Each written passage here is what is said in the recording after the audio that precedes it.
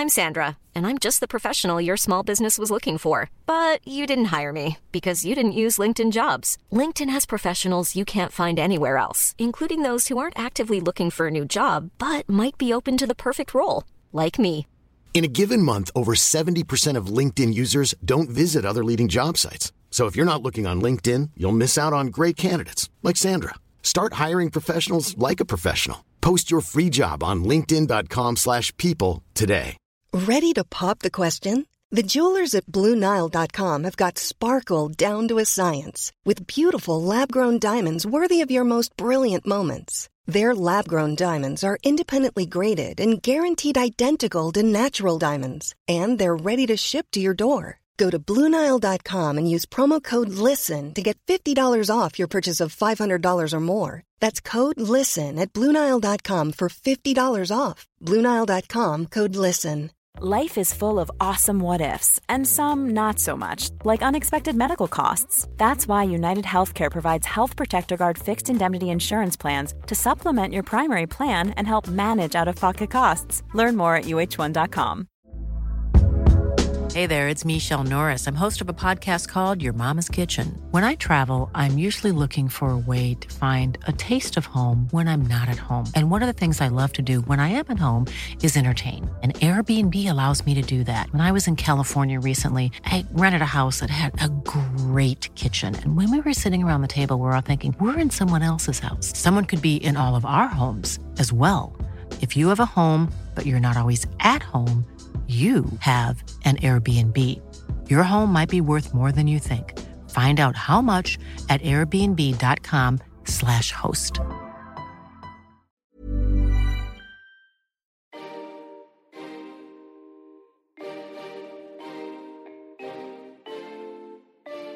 It's a big club. It's a club with big emotions where you can be successful. Yeah, what we learned now, that in hard times, maybe it's the best club in the world. Hello and welcome to Football Ramble Daily Book Club with me, Luke Moore. Me, Kate Mason. And me, Andy Brassel. Und das ist Tor! Fehler zum Starke! Dortmund führt 1-0. Saltano tutti, attenzione, Riedle ed è rete. Riedle e gol, Borussia in vantaggio al 28esimo. On today's episode, we venture slightly further afield and head to Germany, and more specifically Dortmund, for a chat about Uli Hesse's Building the Yellow Wall, the incredible rise and cult appeal of Borussia Dortmund. This is the Südtribüne, the southern stand, and this is standing only, and this is very famous and very rough and very beautiful. That's right, a book about the endearing appeal of Borussia Dortmund, their status as a fashionable club who are watched not just by fans from the Ruhr region of Germany where they're based, but by football fans from all over the world. It charts the foundation of the club, the trials and setbacks they faced over the years, including a very lean decade in the 80s, huge financial problems in 2003, and the Jurgen Klopp-inspired success they subsequently enjoyed later on. It's some story. We're excited for this. We're looking forward to it. But before we get stuck into it, Kate Mason, lovely to have you back. Thanks, Luke. Nice to chat to you. I've been sitting at home reading this lovely bit of Borussia Dortmund history and feeling a bit morose, to be honest, because as you guys know, this was my New Year's resolution to go to Westfalenstadion, to stand in the yellow wall and to enjoy a bit of Borussia Dortmund football. But who knows when that might be possible. Yeah, I think this is probably the closest you're going to get to that at the moment, sadly. But it's a more than capable substitute. Andy Brassel, my old pal, my old sparring partner, but right in your wheelhouse here. How are you, mate? Yeah, very good. No need to be down, Kate. We will get there. We talked about this, didn't we, on Jules and Andy a while back, and we will get there. And as Luke will tell you, Dortmund and Westfalen is worth the wait. And you get a bit of a flavour of that in the book, don't you? He really conveys the atmosphere, Uli Hesse. Absolutely, yeah. And before we get properly stuck into this episode, some further listening is well worth your attention. If you haven't already, do go back and listen to the episode of At the Match that Andy and I made. And around the end of February, we went to Germany to watch some games. I went to the Westfalen to watch Dortmund play Freiburg. It was an amazing experience. It was all I hoped for and more, actually. I had no idea how noisy and how dramatic it was going to be, even for what was quite a sort of regulation win, really, for the home side. It was still a fantastic experience. And Andy also interviewed the author Uli Hesse for Ramble Meets, which is another fascinating listen, and that's available as well. So do go back and listen if this episode inspires you to go and consume all things Dortmund. Again, before we get stuck in, let's get the thoughts of the aforementioned Uli Hesse as well, because I caught up with him earlier and I asked him what his inspiration was for writing this book. Well, one thing is, of course, it's my club. You know, it's my city. I was born there, been a season ticket holder for way too long. But it's also that, I've done a book about Bayern Munich before I did this book about Dortmund. And that book about Bayern is, it's still a good book, of course, but it's more of a normal club history. You know, it's about, all the big players and the trophies and everything. And then it occurred to me that there was this buzz around my club, Borussia Dortmund, but not necessarily because of what they were doing on the pitch. There was this buzz around the club because of the atmosphere at the ground, the colourful supporters and everything. And a lot of people were asking me about that. Why are so many people coming out? They draw over 80,000 every home game, and a lot of people were asking me a lot of things that I took for granted, because it's my club. But so many people were asking me about it that I thought, well, I should sit down and, find an answer for myself and for everyone else. Right, so that's what Uli said was his inspiration for writing the book. Andy, I'll come to you first this time around, chiefly because you are someone who is very well versed in football from this country and football from this region and club. What is your first impression or your first takeaway from reading Building the Yellow Wall? I really liked it because what I think that Uli Hesse does so well in his writing, and again in this book, and you might be familiar with some of his previous works, notably Tor, which is on the history and development of German football. That came out, I guess, 2003. It's quite old now, but it's lasted very well. What I think he does so well is he packs an extraordinary amount of detail into the book, but it still feels like quite an easy read. Now, I don't know if part of that is to do with the way he's communicating it, because something he did tell me in that Ramble Meets is the fact that, and this is remarkable to me, and maybe it's remarkable to you and to you guys listening, is that it's assumed that despite his obviously excellent level of English, that he would write the book in German and then have it translated into English, because as anyone who speaks a second language knows, speaking in a second language and writing something nuanced in a second language is totally different. But he writes his English books directly into English, which is pretty incredible, I think. But it's something that really tells, I think, in this. When he's talking about Dortmund as a city, and he's talking about it being, a city about the same size as Newport, and he talks about Dortmund as a club, Borussia Dortmund as a club, being giving the city this incredible power that it wouldn't have otherwise. He has all these sort of devices to convey what he's getting at in quite a chatty way to you. So you're learning loads, absolutely loads, on every page, but it never becomes a trudge. I think that's incredibly smart, and I can't quite work out how he does that. Yeah, I'm with you on that, Andy, to be honest. And I guess 3 ways I think that he's so successful as a writer, particularly of this book, Hesse. The blockbuster starts to each of his chapters. Every single chapter starts in some kind of pinnacle or low moment that he conveys really beautifully. The best of those, I suppose, is the opening with Lars Rickert, which I'm sure we will go in and talk more about shortly. And that feeds into the second thing that he does so well, which is conveying this sense of jeopardy through the Borussia Dortmund story. The high or the low point is presented in such an immediate way. You really find yourself living it. For example, and he builds that into the core, into the context of the full story. So he presents you with the moment, and then he shows how that fits into the whole history of Borussia Dortmund. For example, the cup final loss to Bayern in 2008. And then he mentions, well, perhaps it was a blessing in disguise because Borussia Dortmund might not have recruited Jurgen Klopp as their manager without it. And then the third way is, this is a story, as Hesse mentions so often, this club is about the fans. Their fans are more famous than their team, you could say, Borussia Dortmund. And it feels as though he has got the perfect person, the perfect emotion expressed by a fan at every given moment that he wants to illustrate. So, for example, shortly before the cup final that I mentioned, the 2007 Ruhr derby, and he says he spoke to Reinhard Beck today, the club's personnel manager, who says, after the second goal, I almost died from joy, which is just lovely as an illustration of what it's like to be a fan. And that illustrates that moment perfectly. So that's why it's such a success as a book, I think. But there's a balance, isn't there, Kate? Because despite nailing his colours to the mast fairly early on, he talks about his fan experience whilst following Dortmund to the Champions League final in London and enjoying it as a social occasion, like far beyond the actual match itself, which I think helps you feel invested in it straight away.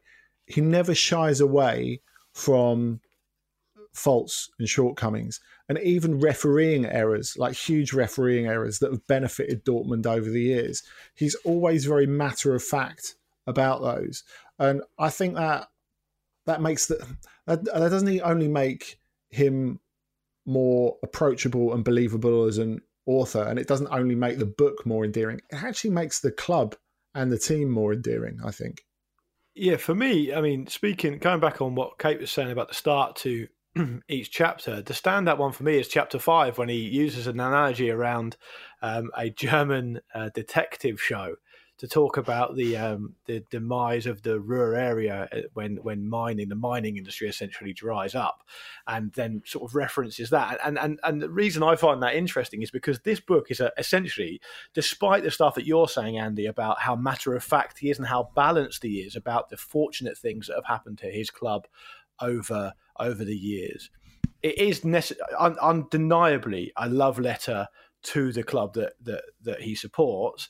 And I don't mean that as a negative at all. I think it's a really good example of how you can love a club and talk to people about the passion that you have for the club and bring people along with you without making sort of other people who have no vested interest in it kind of turn away because they think it's too insular or it's too one-eyed.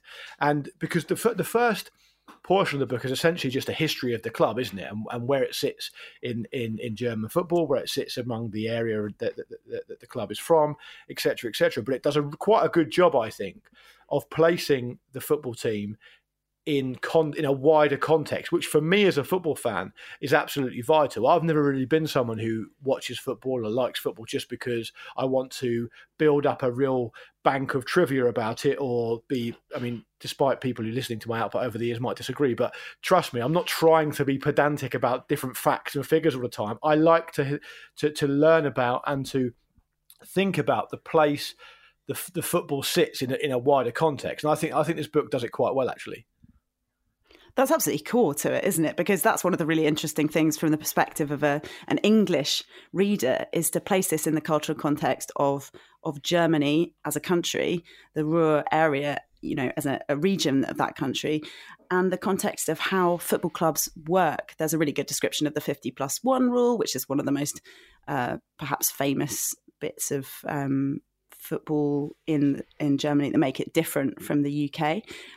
But also this sense, he talks about it a lot, that a German football club is not set up in the same way that one in England might be, where it's set up as a kind of a commercial enterprise.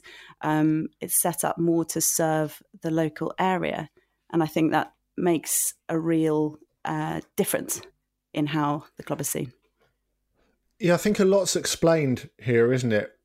Broadly about the German game, which I think is really, really useful, because I think the thing is about this book, it can capture your attention if you're someone who knows Borussia Dortmund quite well. There are loads of anecdotes, stories, bits of information, extra angles that will sate you if you feel like you know quite a lot about Borussia Dortmund or German football generally.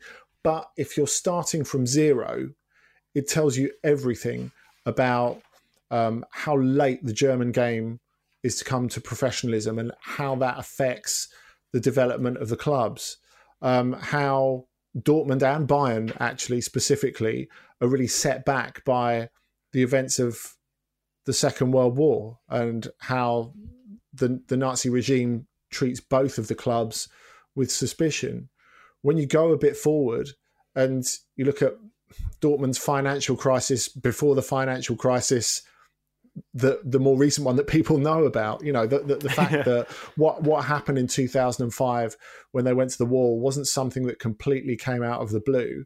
It was, I guess, the low point in a series of repetitive behaviours for the club. And it sort of explains it almost as not the shock that you might know it as, that a club that gets 80,000 in every week could fall to its knees, but actually something that's pretty much ingrained in the club, but got worse and worse after the club went public and started selling shares in itself, which is a first and is still a first for a German club.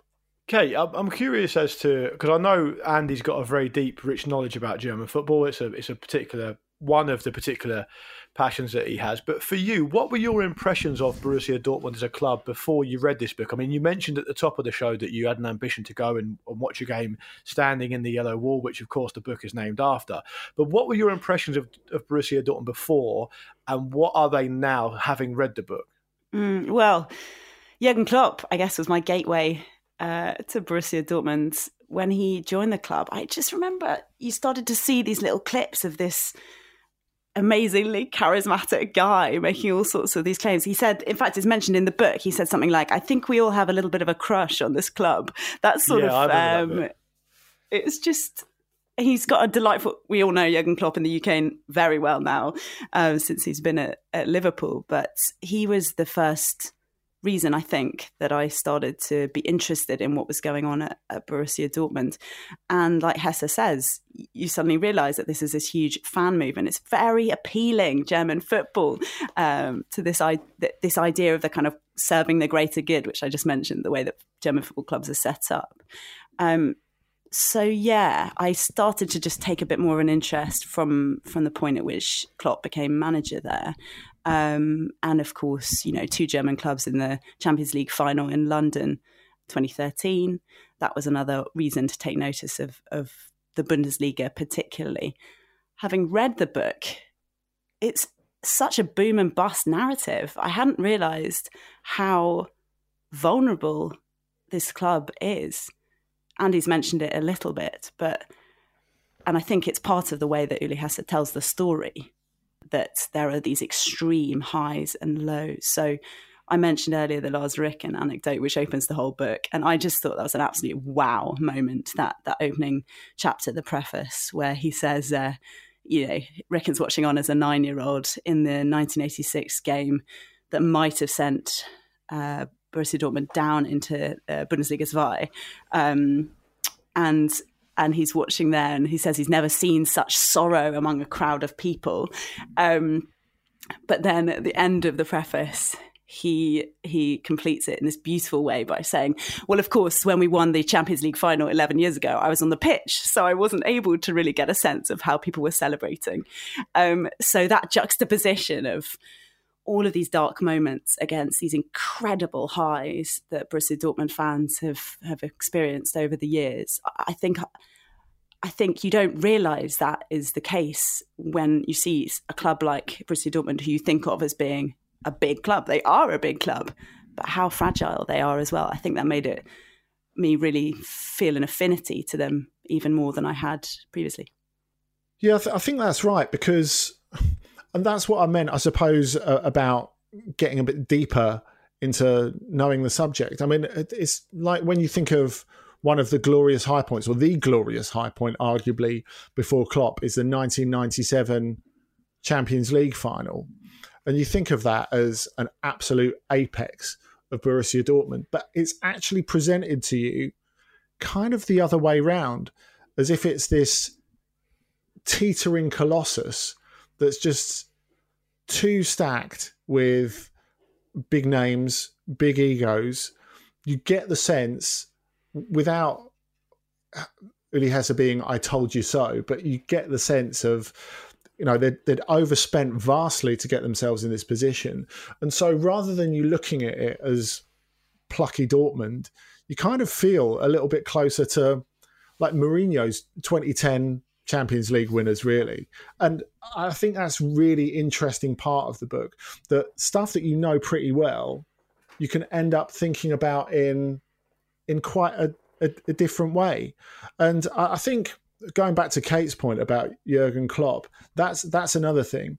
I think it can be tempting, especially when you know that Klopp is, one of the headlines of your book. I don't think there's any doubt about that. And like Kate said, it's a lot of people's hook to get really interested into Dortmund.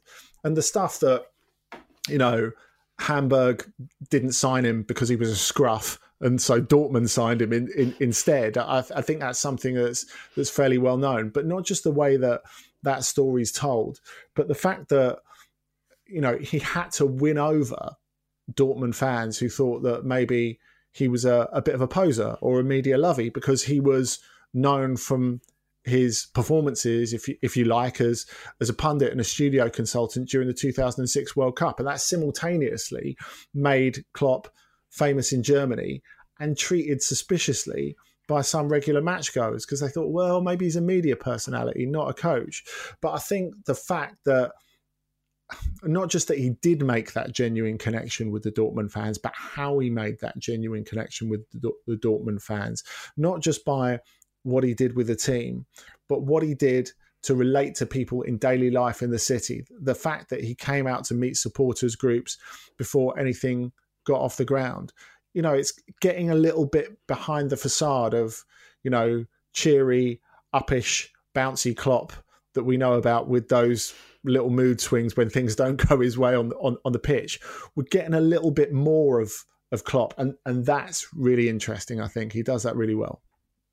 Yeah, that's why I think that the key thing you drill down in there with Klopp is that's why I think the people, particularly in this country, who talk about Klopp by essentially accusing him of just being someone who acts out a character or a role, and it's tiresome and it's not authentic. That's when their argument falls down for me, I think, because if he was doing that, he wouldn't exhibit these quite obvious moments where he loses control. He's done it at Liverpool a number of times. He's done it, I believe, at Dortmund as well. And it's mentioned in the book, isn't it, a couple of times when he talks about, once when he talked about Matthias Sammer, and one other time as well. But Hesse's got Klopp down really well, actually, in this. He studies it. He clearly, obviously, kind of knows him, and he's studied him for a pretty long time. And his portrayal of Klopp in this book, and what he means to the club, and how him as a manager is apparently a perfect fit with the club, or it was, I think is possibly one of the most interesting parts of it. And I think it comes across really well, and it's really interesting. Klopp is obviously always going to loom large, particularly in the latter half of this book, because of what he's achieved and what he symbolises for them. But I certainly found those parts of the book the most rewarding, maybe because it's entirely relatable, because Klopp is working in the English game now, and it's interesting to see how he ticks. And this success he's managed to achieve over and above what he's achieved at Dortmund when he's currently at Liverpool is part of that reason, I think. But I particularly enjoyed that latter part of the book, I would say. And for the English football fan as well, perhaps that's a really good bit of insight into what he's now like at Liverpool. He talks about when he's deciding to take the job in Dortmund, he says something about how the whole city is about this team and is obsessed with football. Another cultural point that Hesse makes is about how it used to be, coal, steel, beer and football in that area. Now all of those industries are pretty much gone. So it's just football, and football. And Klopp really engages with that point when he's taking the job. And I think when you read that, you see, look, it's clear why Jurgen Klopp would have had such an affinity for Liverpool and how he would have been able to embrace a place that is so much about football. Also really interesting to see gegenpressing being developed and the way that's being trained, the idea of training the impulse, because now it's very much a term that's part of the football lexicon. But yeah, it's cool to see how he put it together and the early stage of how he trained it into his players. Yeah, he kind of incentivises them, doesn't he, to run further, to win the balls back quicker. He kind of builds the entire team around that idea, and they also do a pretty good job, Annie, don't they? And this is something that probably is a little bit underrepresented, but this book makes it very clear. What they also did in this more recent era under Klopp is they were able to bring back players or bring through players who had a real affinity with the club itself and the area, channeling that earlier point that Kate made about Lars Ricken. Yeah, and I think part of that though is a cost thing, and that's acknowledged, isn't it? The fact that Klopp was doing it on a shoestring, because I think that's another thing when you think of the path that took Klopp to Liverpool. This is very helpful in that, because it reminds you that A, he didn't arrive at Dortmund fully formed, and 2, even though he didn't, they were kind of lucky to get him because they were just coming up from completely being on their arses. And he says it, doesn't he? In the first time he meets Uli Hesse in, I guess the big chapter, was it chapter 9 or 10, where it's about Klopp, and he says, well, I saw what was happening to Dortmund from a distance in terms of the financial crisis in 2005. I didn't realise how bad it was.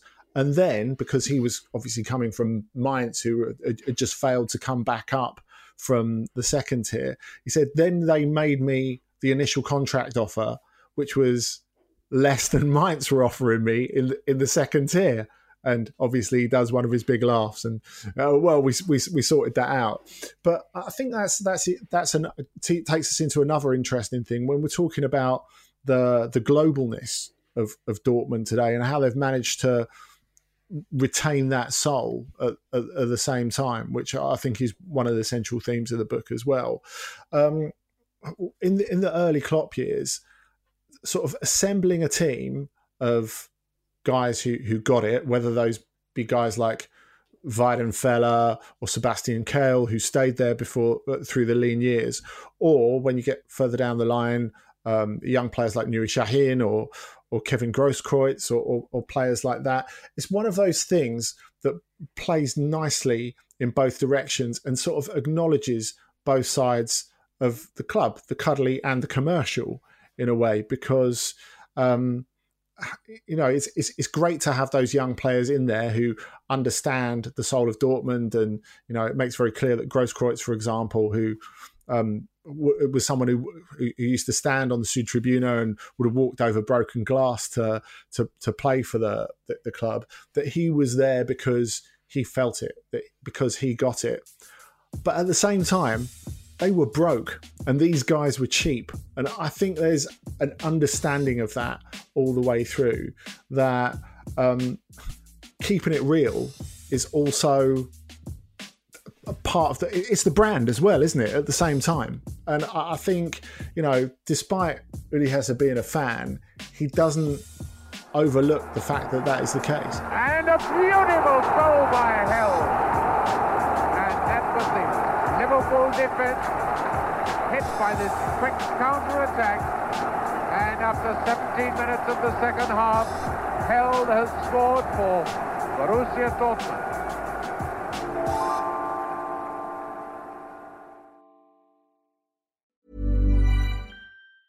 Jewelry isn't a gift you give just once. It's a way to remind your loved one of a beautiful moment every time they see it. Blue Nile can help you find the gift that says how you feel and says it beautifully, with expert guidance and a wide assortment of jewelry of the highest quality at the best price. Go to BlueNile.com and experience the convenience of shopping Blue Nile, the original online jeweler since 1999. That's BlueNile.com to find the perfect jewelry gift for any occasion. BlueNile.com.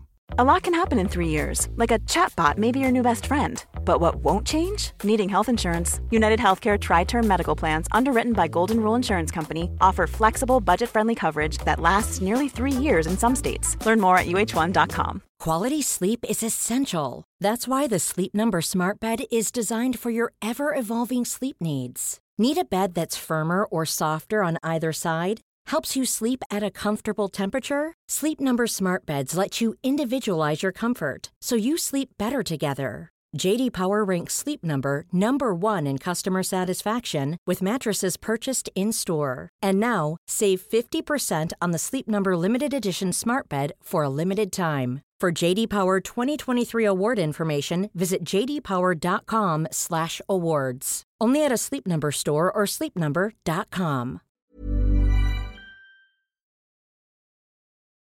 We could call it Pete and Mark's Colossal Tussle. But we didn't. We called it Wrestle Me. Wrestle Me, Mark. Wrestle Me, Pete. A celebration of all things WrestleMania and beyond. And you may be thinking, I'm not really into wrestling. Well, don't worry. There's something for everyone. To be honest, it's mainly about stuff like this. So hang on, Easy Lover was the original theme on WrestleMania? It was. Someone heard it on the radio and went, that sums up everything about WrestleMania to me. And this. You can really see the old back acne on test. Yeah. And this. Is it worth reminding people of what Earthquake John Tenter looked like at 23 years old? Yeah, I think so. And this. For the record, Marty has made it very clear, and I agree and believe him, that he has never, A, had sex with his daughter, or B, wanted to have sex with his daughter. And the people behind the face paint doing the most unique job in the entire world. Get it wherever you get your podcasts. That's Wrestle Me. Wrestle Me, Mark. Wrestle Me, Pete. 1,87, kein kleiner, kein kurzer. Lewandowski. Aubameyang. Jetzt hat wieder die Situation wie eben. Und das ist das Tor. Marco Reus, 5:2. Gibt's das? What's it like to be the manager at this club, Borussia Dortmund? What a question. Fischio finale, è finita. Il Borussia di Dortmund è campione d'Europa. Batte la Juventus nella finale di Champions League 3-1. Welcome back to the Book Club with Kate Mason, Andy Brassel and me, Luke Moore, where this week we're talking about Uli Hesse's Building the Yellow Wall. Kate, one of the other themes, we mentioned it just before the break, was this idea of global dominance, global appeal, while also staying true to one's roots. But one part of that global appeal is the club being popular with English fans. And I asked Uli Hesse if he thought fans visiting from England were doing so because they felt Borussia Dortmund still represented something they felt had been lost from the English game. Let's have a listen to what he said. I think it's that it's still, at the end of the day, it's still very much a football club, an old-fashioned football club. It's you have all this success. I mean, the club, the club won the Champions League and everything. But this is still very much a club that although it's got fans all over the world, a club that still very much caters to a very defined community. It's still based very much not just around the city, but around certain parts of the city, and you can still very much feel that when you go. When you go and see the club.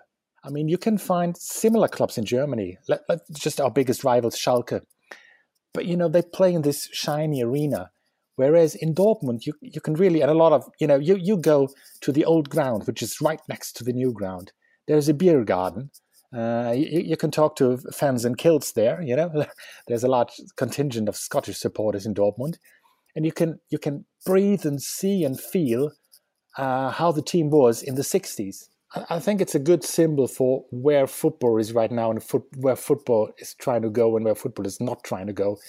Because Dortmund are walking that tightrope between, being a rich and successful club and still being a club for a certain community. Being a very modern club and being a very old-fashioned club at the same time. It is a challenge. And the club are coping well, not perfectly, but for the time being, they're coping well with this challenge. Okay, so it's fascinating, isn't it? Because there is definitely a reason why a club like Dortmund, who, despite all the things that have happened and the boom-bust narrative that you guys have talked about and the fascinating story, which of course makes for a lovely book, they're not hugely successful in global terms on the pitch. I mean, they won the Champions League back in the day, as you guys have mentioned. They got to a Champions League final in 2013, a couple of league titles, including a double in there. But that doesn't explain why they're so popular, why they get 80,000 in every week. And the idea that English fans go over to I mean, like day tripper sounds like a derogatory term, but you know what I mean. They go there as tourists to go and watch a game and they love it. Okay, having read the book, what's your position on why that is so appealing to English fans?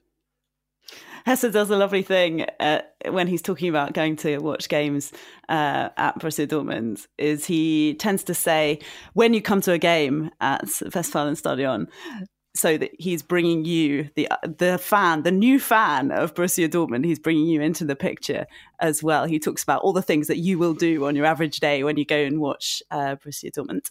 I mean, in terms of history, there's a lot of detail about how the stand was increased in size and scale, and about how that terrace continued to exist as a terrace. You know, when safe standing became anathema and people weren't doing it after Hillsborough and in that dreadful time in particularly English football, the Yellow Wall, or the Tribuna as it is still and wasn't yet christened the Yellow Wall at that point, they kept the standing in and tried to make arrangements so that it would continue to be standing, even if they had to half the capacity during European football games, because you have to have seats because of UEFA laws. So they made that cut in order to make sure they continued to have that atmosphere.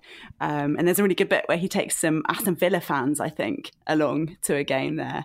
And they talk about how this is what English football perhaps used to be like. It's about the atmosphere in the ground. What's so interesting early on in the book, though, of course, is that people are talking about going to games in the Bundesliga at Borussia Dortmund, and they're saying, oh, yeah, this is really good because it's like English football. That was the initial praise that was being visited on German football. So it's almost like it's come full circle there. Yeah, it is like you get the impression that things move on, don't you, during the book? And there's definitely a point, and that's what it does so well, that it's not just about Dortmund, even though Dortmund are this huge club and this huge presence in terms of not just a historically successful team, but a match day experience. I get the impression that that's a phrase that Uli Hesse doesn't really like too much, but that's the way I guess you have to describe it. And I agree with Kate. You get that impression as well that he's taking you along. He's taking you into the inner circle and giving you like little tidbits of advice of how to properly assimilate as you go along. It's like, well, yeah, if you're when you go to Dortmund for the first time, don't call the club Dortmund. That sounds really cold. People call them Borussia. So call them Borussia. Yeah, that really hit home for me, Andy, because I'd spent a weekend doing exactly that. I bet you've been saying Echte Liebe all the time as well, haven't you? It's like, that's a marketing slogan. I know it means real love, but just don't say it. I was just in the club shop. I was just in the club shop, to be honest. Buying your Borussia Dortmund toaster.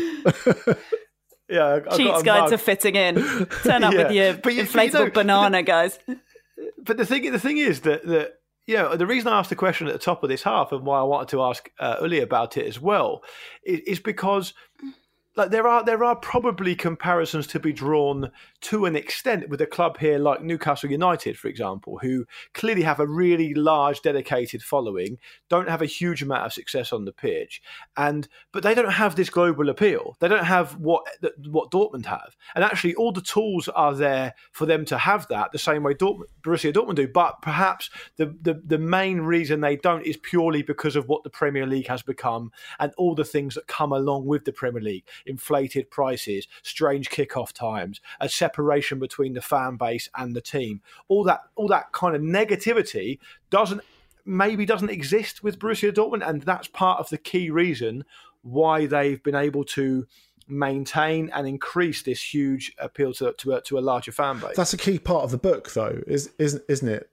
As I was saying, the idea that it's not about Dortmund in isolation; it's about how they're part of German football and how different German football is in terms of fans still having influence and power. And going back to what Kate was saying about resistance to all-seater stadiums. In the aftermath of the Taylor report, because there was the sense that, you know, something really needed preserving, I suppose, in the German game, and it was interesting because Gerd Niebaum, the previous president of Borussia Dortmund, who was there when they won the Champions League, but was also there when the club nearly went to the wall in 2005. He was someone who really lobbied against all-seater stadiums. And he said, there's a quote from him in the book, and it says, "From the very beginning, we have taken action against these plans because they adversely affect people with low income." I don't know about you, but that doesn't feel like a discussion we have in English football very much. And if it is a discussion we have in English football, it's a discussion we've had way past the point where the horse has bolted from the stable. Yeah, and the thing that seems so amazing, I mean, the thing we can't really get to the heart of, even though we read a whole book about this and we're talking about it now, and Uli Hesse focuses most of his attention on this, is still how the authenticity of Borussia Dortmund manages to continue to exist. I mean, I think he's got probably as far as he can in trying to convey it, talking about what you're talking about, Andy, the context of the Bundesliga and how fans are so much more involved. Perhaps that is the angle that's the closest, that comes the closest to explaining how Borussia Dortmund still managed to seem authentic even after all of these years, the way that the fans are so heavily involved, the way that people can be part of an ultras group, and then go and become a paid up employee of the club to deal with, to liaise with fans. So perhaps that's one of the answers. But look, that's the whole point of why it's such a magical club and it's so worth reading about, is that it's an age where football is a global juggernaut. You know, the Premier League in the UK is supposed to be the biggest, the furthest reaching brand apart from the monarchy. So in that kind of an era, it's an extraordinary thing that a club from Germany, which came to professionalism so late, which hasn't had the reach traditionally that places like England have had and the UK have had, for example, or Spain, is managing to bring people into this extraordinary and seemingly still authentic club that they've created. Yeah, and I suppose in terms of people who physically aren't able to visit clubs or grounds in person, then you would make the argument that the Premier League is far more popular than the Bundesliga, and Dortmund would be. And so I guess technically you could argue that a team like Newcastle or another Premier League team might on paper be more popular in quotes than Newcastle, than Borussia Dortmund. But that's not really the point I suppose we're making. Now, one of the answers to that question I posed might be from one of those Aston Villa fans that you guys mentioned earlier, where one of them who's taken to a game and Borussia Dortmund win 3-0. And he says, you don't know what you've missed until you see it. You'll never get an atmosphere like that in England now. It's impossible. I was showered with beer when the first goal went in. Brilliant. I loved every second. It brought back memories of my youth on the whole end. And I think that final point is probably key because, as Uli said at the top of this half, there is an element of a lot of English fans going over and travelling and wanting to experience that. But I wondered if you guys were going to pick up on an idea I hadn't, and neither of you have so far. And it might just be me being cynical, and far be it for me to divert from this entirely hagiographical tribute to this book. But is it a case? Allow me this and indulge me here. Is it a case that actually Borussia Dortmund just have very, very good branding and very, very good PR and are happy to put out an image of themselves that lends itself to this kind of self-fulfilling prophecy. The more you talk about it, the more you further accentuate it and own it, the more popular it becomes. And of course, it doesn't hurt that the stuff they put together in the club shop and everything is beautifully branded, beautifully put together. 20 odd years ago, they had that fluorescent kit as well, which was amazing from a branding point of view. Does that play into this a bit, do you think? And the colours are still bright, aren't they? That is a thing when you're comparing them to Newcastle United and drawing similarities between them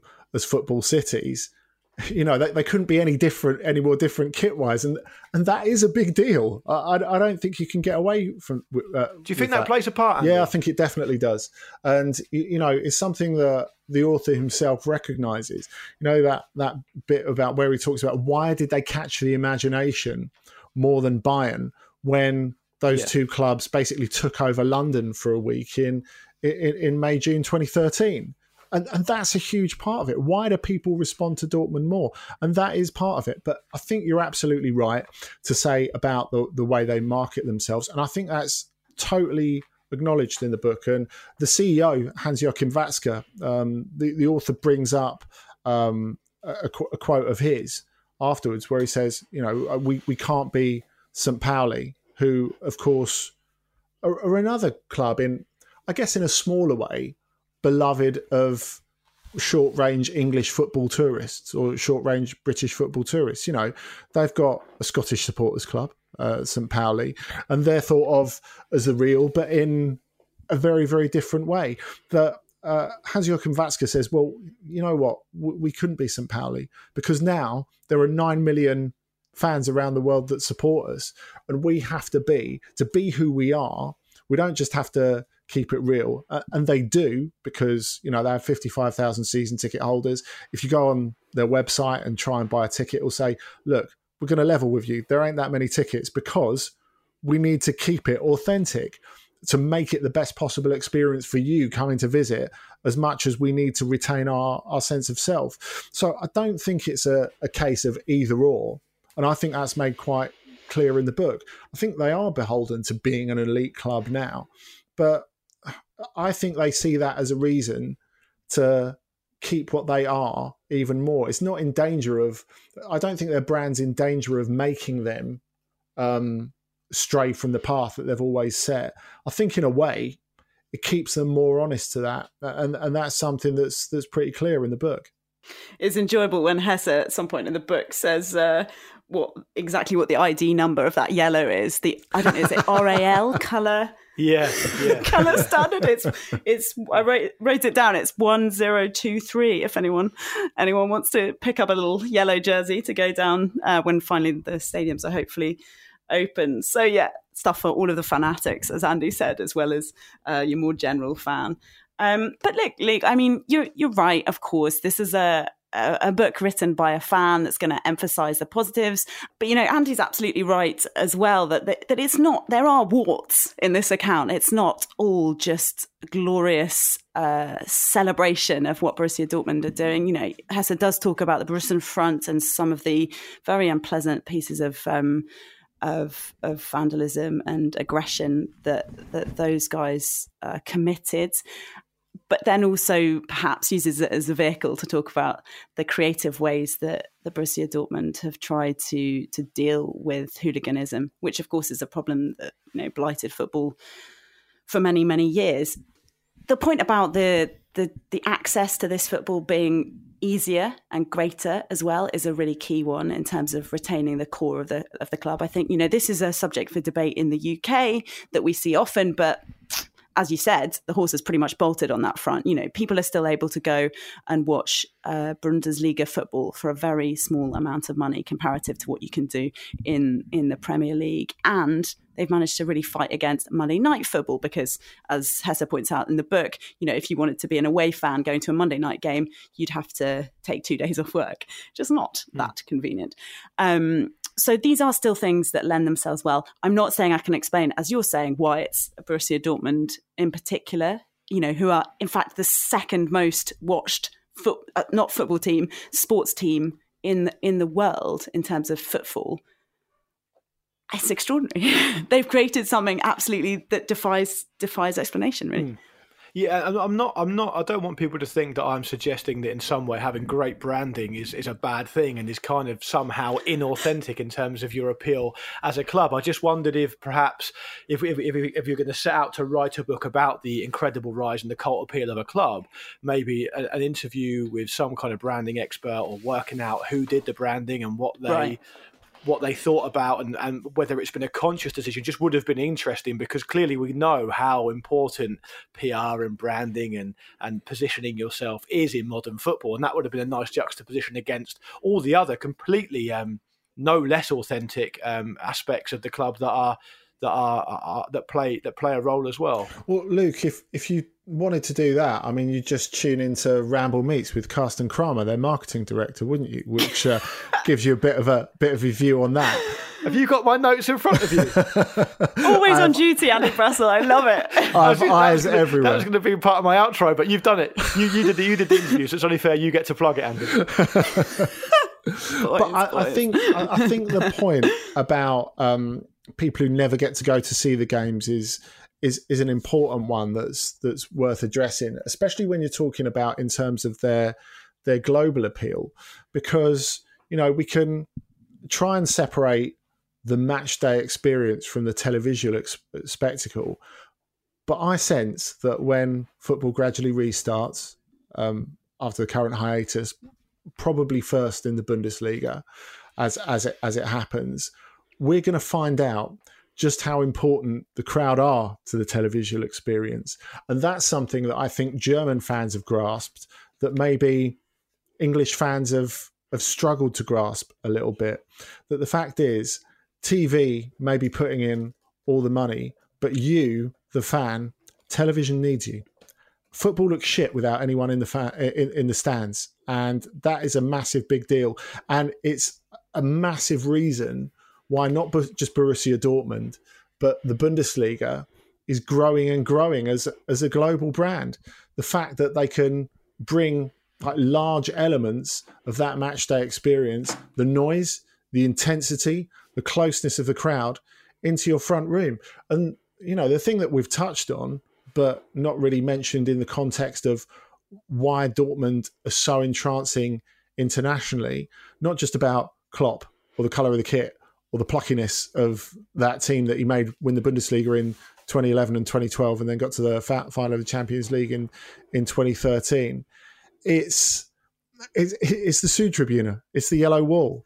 That is something that every time you see Dortmund play in the Champions League on television, every single time, whether you've been to the stadium once, 10 times, or never at all, and you're never likely to go, you look at that on your television or your computer at home and you go, holy shit, look at that. Dropping the S-bomb there, Brassell, trying to liven up the edit, or are we?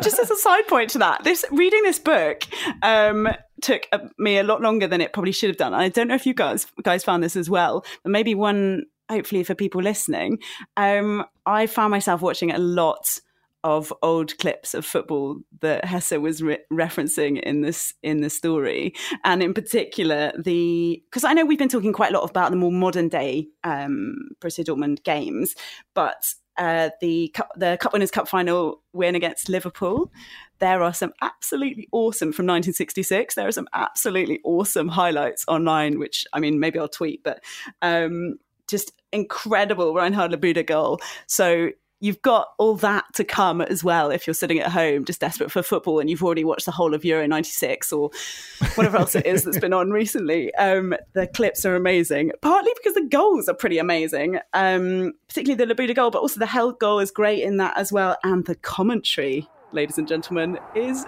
just fantastic. And the linesman's put his flag down. And it's an equaliser by Hunt. There's no doubt about it, the linesman had his flag up, and as soon as the ball went in, and the Liverpool fans have invaded the pitch in their hundreds. Well, I complimented the Liverpool supporters on Saturday for not invading the pitch, and now look what they've done. They're crowding round Roger Hunt. Let's sum up then. What are your kind of closing remarks on this book, if you like? Then what do you take away from it? What's your summary? I think it's a really tightly written account. I think it carries you through. At the top of our chat, I mentioned the way that the peaks and troughs are really, really well identified, and I think it's brilliant writing, the way Hesse makes you feel as though you're a part of the struggle for the soul of Borussia Dortmund. So the way he conveys drama through the story of, just one football club. And I would hope that friends of mine who maybe don't ordinarily read football books, I think there would be something for them in here as well, partly because of the quality of the writing. Yeah, I would agree with that. I think the social context of it is really important. And any book that's about a club or a footballing nation, and it is about a footballing nation, it's not just about Borussia Dortmund. That's the thing that I like most about this book, because it needs to provide some social context, and it does that both for the region and for the country, pre and post war, pre and post professionalism, which is something a lot of people might not be aware of in terms of German football. The fact that they didn't have a proper professional league until 1963, which makes the Cup Winners' Cup final that Kate was talking about even more remarkable. I think if you're a Dortmund sympathiser, it will make you love the club even more. But I would like to think that if you're reading it, it would make you more interested in German football and more appreciative of the fact that a lot of the mistakes that both Dortmund and the governorship of German football have made over the years is because it's such a young professional game. Yeah, I completely agree. That's Building the Yellow Wall, The Incredible Rise and Cult Appeal of Borussia Dortmund by Uli Hesse. It's published in 2018 by Weidenfeld and Nicholson and was the winner of the 2019 Telegraph Sports Book of the Year Award. Okay, on behalf of Kate, Andy and myself, thank you very much for listening to this Football Ramble Daily Book Club episode. Make sure you hit subscribe wherever you get your podcast to ensure you never miss a Football Ramble Daily episode again. And if you want to contribute further, patreon.com/Football Ramble Daily for lots of extra bits and pieces and exclusive content and all that good stuff. Thank you very much for listening, and we'll see you next time.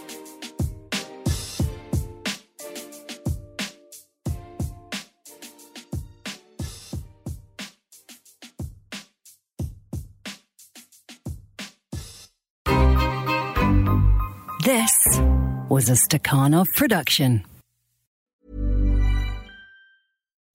When you make decisions for your company, you look for the no-brainers. If you have a lot of mailing to do, Stamps.com is the ultimate no-brainer. Use the Stamps.com mobile app to mail everything you need to keep your business running with up to 89% off USPS and UPS. Make the same no-brainer decision as over 1 million other businesses with Stamps.com. Use code PROGRAM for a special offer. That's Stamps.com, code PROGRAM.